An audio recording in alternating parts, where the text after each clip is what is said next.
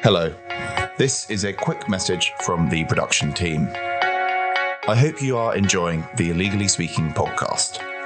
Due to the current COVID-19 link crisis, the next few episodes will be recorded through our video communication software.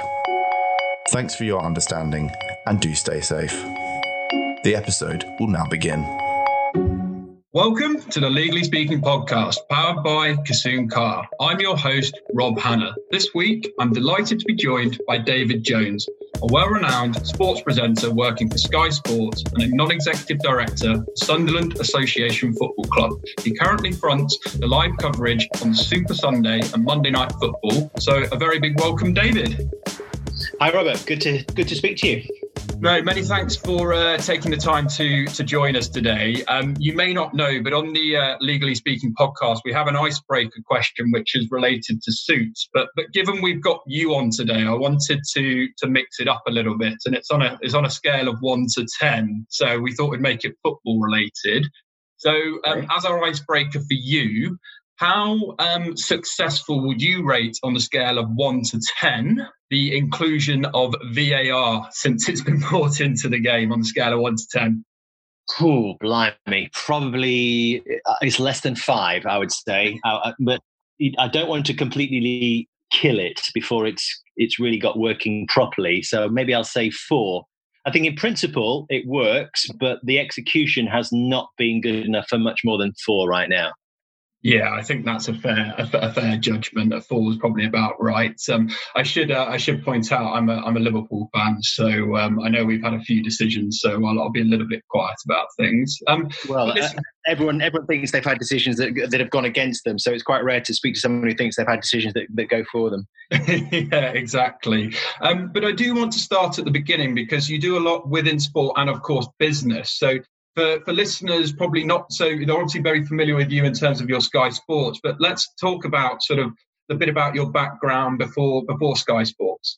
I always wanted to be a journalist. I'd had work experience from quite a young age in various forms of journalism, newspapers, television, radio, and was really feeling it out a little bit because I think I was very lucky in that sense that a lot of people don't really formulate their ideas on what they want to do, sometimes until after they've left university, and sometimes even later than that. So I was very driven, very focused from a young age, and pursued a career as a journalist and tried to get work experience wherever I could. I did a history degree, then I did a postgraduate course after that in newspaper journalism, and it was really a case of picking up elements of law, administration, basic journalism techniques, but also shorthand, which was something which was absolutely paramount, certainly for those couple of years I worked on a newspaper. And I did my postgrad course in Sheffield, and I got my first newspaper job, my first job at all, at the Derbyshire Times in Chesterfield. Now, that was a weekly newspaper, which I knew nothing of before I went for an interview. Well, that is to say, I did some research the days leading up to it. And on the actual day itself, I managed to get to the town early and did a bit of groundwork on Chesterfield and managed to get myself a little story. I can't actually remember what it was. It was something to do with the marketplace and traders. And I took that to the newspaper and told them I'd already found them a story for their paper. And I managed to get a job there. And it was a great grounding for me because it was one of those places where you got to do everything, got to try your hand at every aspect of the paper. So I was writing stuff on politics, and we had Tony Benn as our local MP. So I had early involvement with him. Lots of crime because it was a hugely deprived area and still is North Derbyshire after the pit closures. So lots of socioeconomic problems, which generated a lot of column inches in newspapers. And business sections as well. I was the business writer for the paper, so I had contact with a lot of local businesses and didn't really get involved in sport until my sort of last year there when Chesterfield managed to get themselves to the FA Cup semi-finals, which if you think now Chesterfield are not even a Football League team. I mean, it was extraordinary at the time. It was an amazing story, which a lot of people bought into, but they played Middlesbrough, which is my hometown, in the FA Cup semi-finals at Old Trafford, and I went there and really wrote the colour pieces around the football rather than doing football reports themselves. But I suppose off the back of that, then the sports desk would lean on me at the weekend to help them out with match reports covering Chesterfield. So I got used to doing that as a sort of an aside and found that very enjoyable and probably enjoyed it more than the day-to-day that I was doing for the actual newspaper. So when it got to having qualified as a fully qualified professional journalist, when you have to sit more exams after a couple of years, then I was free really to go wherever I liked, free to move from the newspaper. And they were aware of that at the time, so they didn't try and stop me doing that. But I kind of thought my next job would be another daily paper, maybe like a bigger city like Sheffield or Bristol or Newcastle, something like that. But instead, I plumped for this advert, which I saw in the Guardian newspaper, which was advertising the launch of Sky Sports News, the first ever 24-hour sports news channel. And they were taking all comers to do all sorts of different jobs. So I threw my hat in the ring, didn't hear anything for several months, and then was invited down for an interview, which I turned up with an actual video of me out and about around Chesterfield, interviewing people at the football club. And then Derbyshire were playing in Chesterfield at that time, the cricket team. So I went and interviewed the head coach. So, I put all this together with the help of a colleague who had a video camera and a really basic editing tool. And, took that video VHS down to my future boss and managed to convince him that I was worth a gamble on. And it was a gamble at the time, a lad from the Derbyshire Times in Chesterfield coming to work for a big national TV company. And my foot was in the door. Yeah, well, it's a fascinating story, and thanks for sharing that. And I love the sort of inclusion of the old VHS and all the little bits of sort of hustling you had to do along the way. So that's really, really insightful. But just in terms of sport, then, were you always into sport at school? Was football your main sport? I was sports mad from a very early age, and I suppose I grew up really with a cricket bat in my hand. That was my big passion. And played, non-stop with my brother, an older brother who's 2.5 years older than me, in the back garden. My dad was cricket mad as well, also a big rugby fan, but he was less of a football fan. I suppose I found that naturally growing up in an area which was big on football, as in the northeast. We grew up just south of Middlesbrough, and it was a big, passionate football area, that whole northeast. So you couldn't really escape it. So I think I just kind of fell into that really, and I was always obsessed with the statistical side of football in the same way that I was with cricket. I used to carry a Wisden around, and I used to collect the football yearbooks as well on an annual basis. And at school I played everything. I was captain of the cricket team for the district, captain of the school football team. And it was interesting at the time, when I was coming through the school system, there were a lot of strikes, and so we didn't have many fixtures. And when we did, the teachers were basically saying, look, we're not going to organise this for you. You've got to get yourselves organised. So 11 years old, I was picking the school team. So I had 130 boys to pick from at the school I went to. It was a mixed comprehensive school. There were about 250 in every year. It was a big school. So I was doing that and was mad about that, and really into my tactics at an early age, trying to work out if there was another system other than 4-4-2, which I don't think I managed to find at that stage. And then, lots of athletics and then hockey as well. So I was pretty good at all these things, but not really exceptional at any of them, I think it's fair to say. Yeah, well, it sounds like you kept yourself very, very busy. So good to hear that. And fast forward to the modern day, everyone would want me to ask. It sounds like the dream job, Sky Sports presenter. But just talk us through what a sort of typical working week actually would look like, and how much of a logistical operation is it to put on like a Monday night football show, and your involvement with that. Okay, so if I'm say doing a big Super Sunday, maybe in Manchester, which is quite likely, or Liverpool, followed by Monday Night Football, my working week would probably start on the Wednesday or the Thursday. I'd try and hold it back until the Thursday, and then that's the process when I start doing my research. I'll start researching the game, researching the teams in particular, start building my stats pages around those games. And we've got teams of guys that will pull together great documents of stats, and I will be very conscious about going through them and then trying to condense this vast information overload down into half a page of A4. I'll do that for Super Sunday, then I'll do a separate one for the Monday Night Football. So that's sort of Thursday and Friday. Friday I'll go into the offices at Sky Studios, and I'll have a couple of different production meetings, one with the Sunday team, one with the Monday team. And that's just to kick a few ideas around. Sunday at that stage is quite becoming quite set in stone. Even on a Friday, we've got very strong ideas at that point, what we'll be talking about in the hour before the game. And I'll be starting to think about potential scenarios for after the game. What if this team has lost? What if it's a draw? What if that team's won? Where could these conversations lead? Because I never want to be in that last hour of the program on a Sunday, scratching my head thinking, I'm not sure what I'm going to talk about now. I'm always thinking of what's next. So Sunday will deal with itself first, and Saturday then will involve travel. I coach my son's football team on a Saturday morning. And then I will basically get home, watch that game as much as I can, the lunchtime kickoff, and then I'm on my way really to Manchester or Liverpool.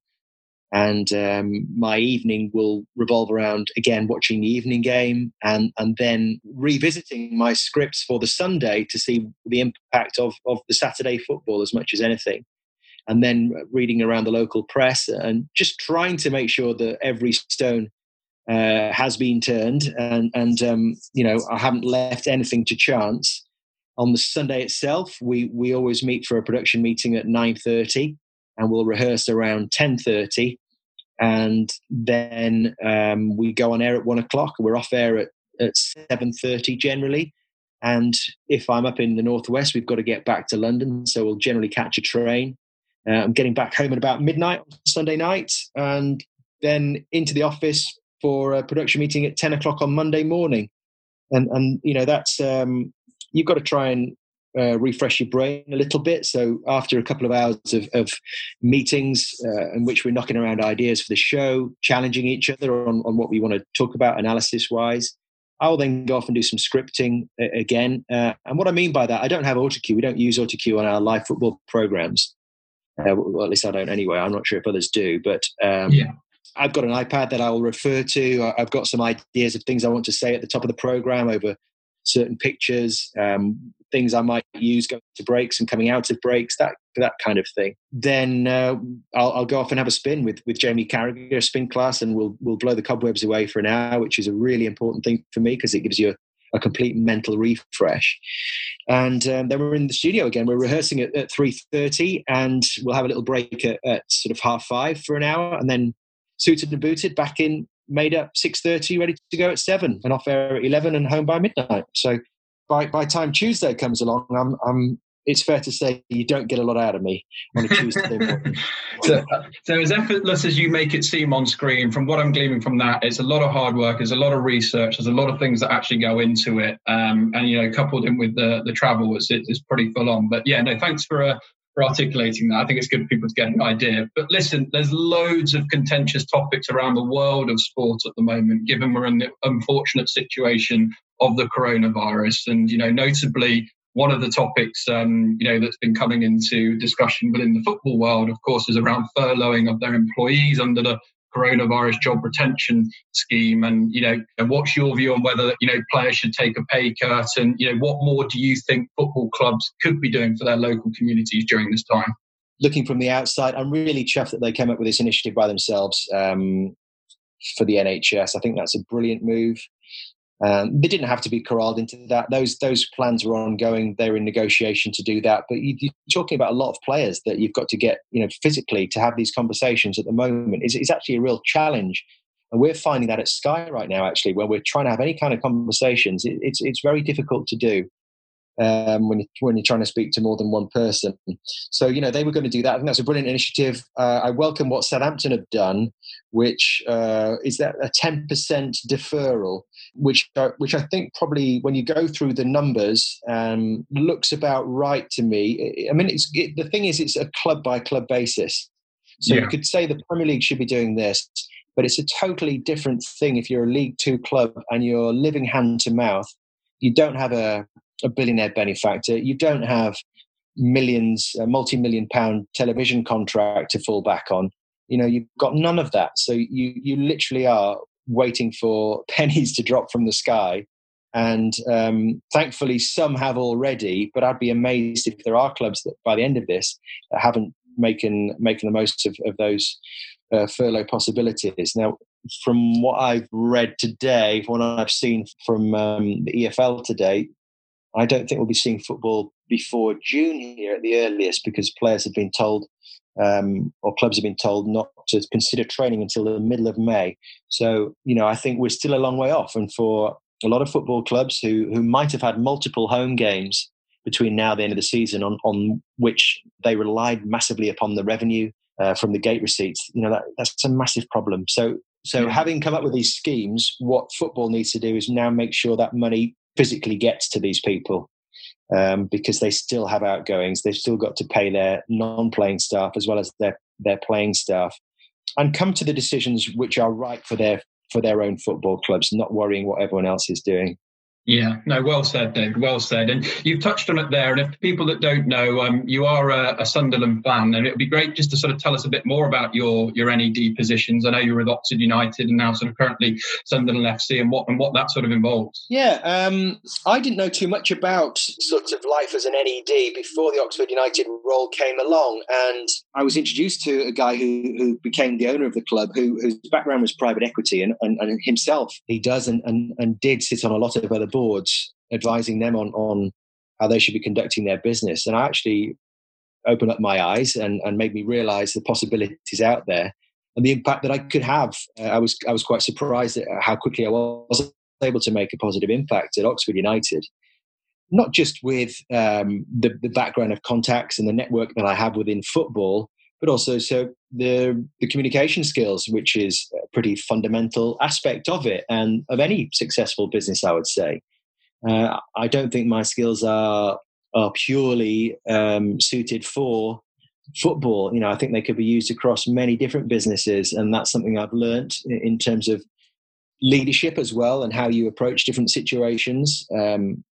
The ability to speak to people is something that I've probably taken for granted, but is actually quite an important skill within business. So I was able to use that at Oxford in a positive way, and got quite heavily involved in recruitment, I guess, particularly. I also led the recruitment process for 2 different managers while I was at the club, and I left. It was quite a natural time for me to leave because the club was taken over by a Thai consortium who had their own ideas, and I wasn't really interested in waiting around to hear what they were in truth, because my role at Sky was changing at that time, and I was taking on a bit more responsibility with the Super Sunday and the Monday Night Football strands. And then the connection with Sunderland, not just the fact that I'm a fan there, but the guys that run it, and some of the people would have seen the Netflix documentary, the guys in charge there are Oxford fans. So they knew of me, they knew of my work at Oxford from my time there. And it was just a case of the right time for me to go in. I haven't been able to have the impact that I would have liked so far, but it's been a rapidly changing, fluid situation in terms of the ownership, because the fans have asked the current owner, Stuart Donald, that he find a new owner for the club, and that process is sort of still ongoing. So anything that I'd hoped to achieve had to be sort of put on hold, and we wait and see how that situation's resolved, really, and this whole pandemic as well, before we can start thinking about how we move forward again. Yeah, no, absolutely. And listen, the other point I was going to ask about is, women's sport and football, it's very much on the rise, which is great. What more do you think needs to be done to getting that into more prime time Sky Sports TV? Well, I think there is a competitive tender process, which we were certainly involved in the bidding for, and will be in future years. I mean, I can't speak for my bosses. I think we'd all like to see some of it on Sky, but they're the guys that are controlling the purse strings. I think its popularity is growing. It's there for all to see. What more needs to be done? Well, I think it would be great if the England team could win a World Cup or a major tournament, and I think that would put it on the map even more, and start being even more successful. I suppose we need to talk about it more as much as anything. And with more investment in it, it becomes more professional and becomes more attractive as a result. Yeah, no, absolutely. Absolutely. And, this is a legal podcast, so I was going to ask, if you could change or include one law in football that you think is missing, what would it be? I would like to see maybe in stadia. I know we're asking a lot of officials and ability to communicate at the moment, but if we could have sort of clocks on view in the stadia that the referees were acting on, I think that would be quite interesting. So even in the first half, everybody's aware that 1 minute has been generated because of X, Y, or Z. And at the end of games, rather than, sometimes it feels like they're just picking a number from thin air. We can see that build-up of time as the second half goes on, perhaps every time there's been a substitution or every time there's been a prolonged goal celebration or an injury delay, you see the clock going longer and longer. That would be an interesting thing, I think, that would be make the game even more entertaining, certainly for those fans that are actually at the games. Yeah. So in terms of some short, sharp questions, then you can't sort of dance around. Who's your favourite pundit to work with? I'll never give you a straight answer on that question. Okay. I think they're all brilliant. Very fair answer. Fair enough. I think you alluded to it earlier. As I mentioned, I'm a Liverpool fan. So, in terms of Liverpool being announced champions, it's been 30 years of hurt. Do you think there's quite a long wait still ahead then? And do you see the season, following its course? It's just a case of time? Or do you think things may have to be adjusted? My hunch is still very much that everybody, stakeholders, clubs, players, managers, are desperate to get this season completed. Yeah.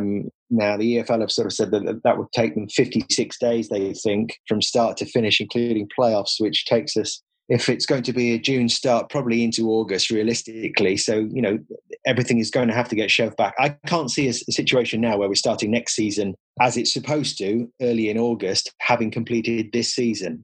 I think something has got to change and will get pushed back. And if I was a betting man, I'd say we'll be playing behind closed doors football for a considerable time before we see fans back in stadia as well. Yeah. And I joked at the start about VAR, but there is an emergence of tech coming into every sector, sport, business at the moment. Do you think there's other technology that could be included into football that's missing, or you think we may see in the future, or not? My hunch on that is that we kind of have to get this bit of technology right before we even consider any other technology. And I still think we are some way off from doing that. If you think about how every different league and every different governing body have their own ideas about how it should be implemented, then, until we're all on the same page on that, we can't consider anything else. But football's like anything. It's, it can't stand still. It has to move forward. So I would, I'd imagine that, there will be more technology around the corner, but it's anybody's guess what that will actually look like at this stage. Yeah, and it's worth pointing out you're a big advocate of LinkedIn, and we were very kindly connected through that platform. And thanks very much for taking part. And I know you were a top voice for 2019 on LinkedIn as well. But for people perhaps not so familiar with the platform, do you want to sort of tell people a bit about that and sort of what you get up to on there? Yeah, I mean, for me, it's a very different place to Twitter and Instagram. It's somewhere where I'm expecting to be dealing with serious people generally who treat my input on there at face value and without sort of prejudice. And I'm not approaching it from really a football perspective, but what I did, I always had a long-standing sort of interest in it, I suppose, as a platform. And I suppose more and more, as people have found me on there, I've been asked lots of questions. So lots of students who are asking my advice on the route that they should take, people who are starting out as journalists wondering how they get to sort of into a role that perhaps I have or have had down the years. And rather than sort of go around everybody and answer individually, because I do get a lot of these same questions that come through, I decided to sort of post a few vlogs on there. And previously a few posts about the kind of processes that I go through, some of the things we've talked about here, Robert, and just sort of collate them in one sort of safe place, if you like. And I suppose I was amazed with some of the early posts. I'm going back last year that were getting sort of 2 million views on there. I was a bit skeptical of numbers on these social media platforms. I think sometimes you can sort of brush over something and it counts as a view. But still, there was a lot of eyes going onto it. So I thought it does have a value. They did grant me one of their sort of top voices, which was nice. I'm not quite sure what it means, but they've also granted me live status. And I'm still really working that out because unless you're very clear, I think, or very regular in your sort of time slot, almost like a TV show, I think it's very hard to generate numbers to your live platform. So I'm not sure whether that has got legs for me or not. I'll still be experimenting with it a little bit. But yeah, I've found it a really good place, and I've met some interesting people through it, and I've actually done some good connections, networking as well. So I've got work out of it, because I also do some work as an event host. some interesting contacts have come through LinkedIn. Great. And we sort of joked about it again earlier as well, but as we look to wrap up, do you think England could ever win a World Cup? I don't see why not, really. If you're being really selfish from a football perspective, I think the idea that the Euros has been postponed for 12 months is not a bad thing at all. Because if you think about how young our squad is right now under Gareth Southgate and how much better, hopefully, it will be with another year's maturity, I think that's really quite exciting because you get players like Harry Kane and Sterling really at their peak at that point. You get another year to bed down a defence, a central pair of Harry Maguire, again, who's going to have had another year at Manchester United and find him a really reliable partner, whoever that is going to be. I think there's something to be sorted out with the goalkeepers. I don't think any of us were quite sure going into this one who was going to be the number one choice as a goalkeeper. You've got, for me, one of the best footballers in the Premier League, Trent Alexander-Arnold, who will be, again, blossoming in a further year down the line. And all these exciting talents at the top of the pitch as well, the likes of Jadon Sancho, Marcus Rashford, plenty of others who I can't think of off the top of my head. Well, the likes of Jack Grealish and Maddison, I guess, where will they be in 12 months' time as footballers? So I think, 12 months from now, the Euros is a realistic target. And then if Qatar is still happening in 2022, then we'd go into that with a bit of momentum. Yeah, well, fingers crossed. I'm an eternal optimist, and I'm confident that I'll be there. I was actually out, unfortunately, in Japan for the Rugby World Cup just gone, and it was such a shame. The chaps did so well to get to that final, but it would be great to see England do it in my lifetime. So I've heard so many great things about '66, but it'll be nice to live through it. So I'm staying as an eternal optimist. Yeah, absolutely. I mean, I'm probably the same. And the closer we get to these tournaments, the more excited I tend to get. Yeah, no, absolutely. Well, David, from all of us on the Legally Speaking podcast, we really do appreciate you taking time out of your busy schedule to sort of partake. We will also share the links with this episode with regards to, I know you're going to be setting up a Just Giving page as well, which the Legally Speaking podcast will be contributing towards for all the fabulous work that the NHS is doing during this tough time. But is there anything else you'd just like to say on that whilst you've got the opportunity to? No, that's brilliant, Robert. Thank you. And just to add to that, the Q&A stuff that I've been doing over LinkedIn, I think there is potential around it in terms of if you're speaking to maybe half a dozen different people from one business over Zoom, and they all have a chance to put their questions to you. I think it would be not just interesting for them, but also quite a nice team building experience at a time when people are working from home, perhaps struggling for motivation and inspiration. I think I can maybe help with that. Yeah, most definitely. Well, David, it's been an absolute pleasure. Thanks ever so much once again. We look forward to seeing you on our screens when we are back live and hopefully the football season resumes. But thanks very much. Thank you, Robert. Thanks for having me.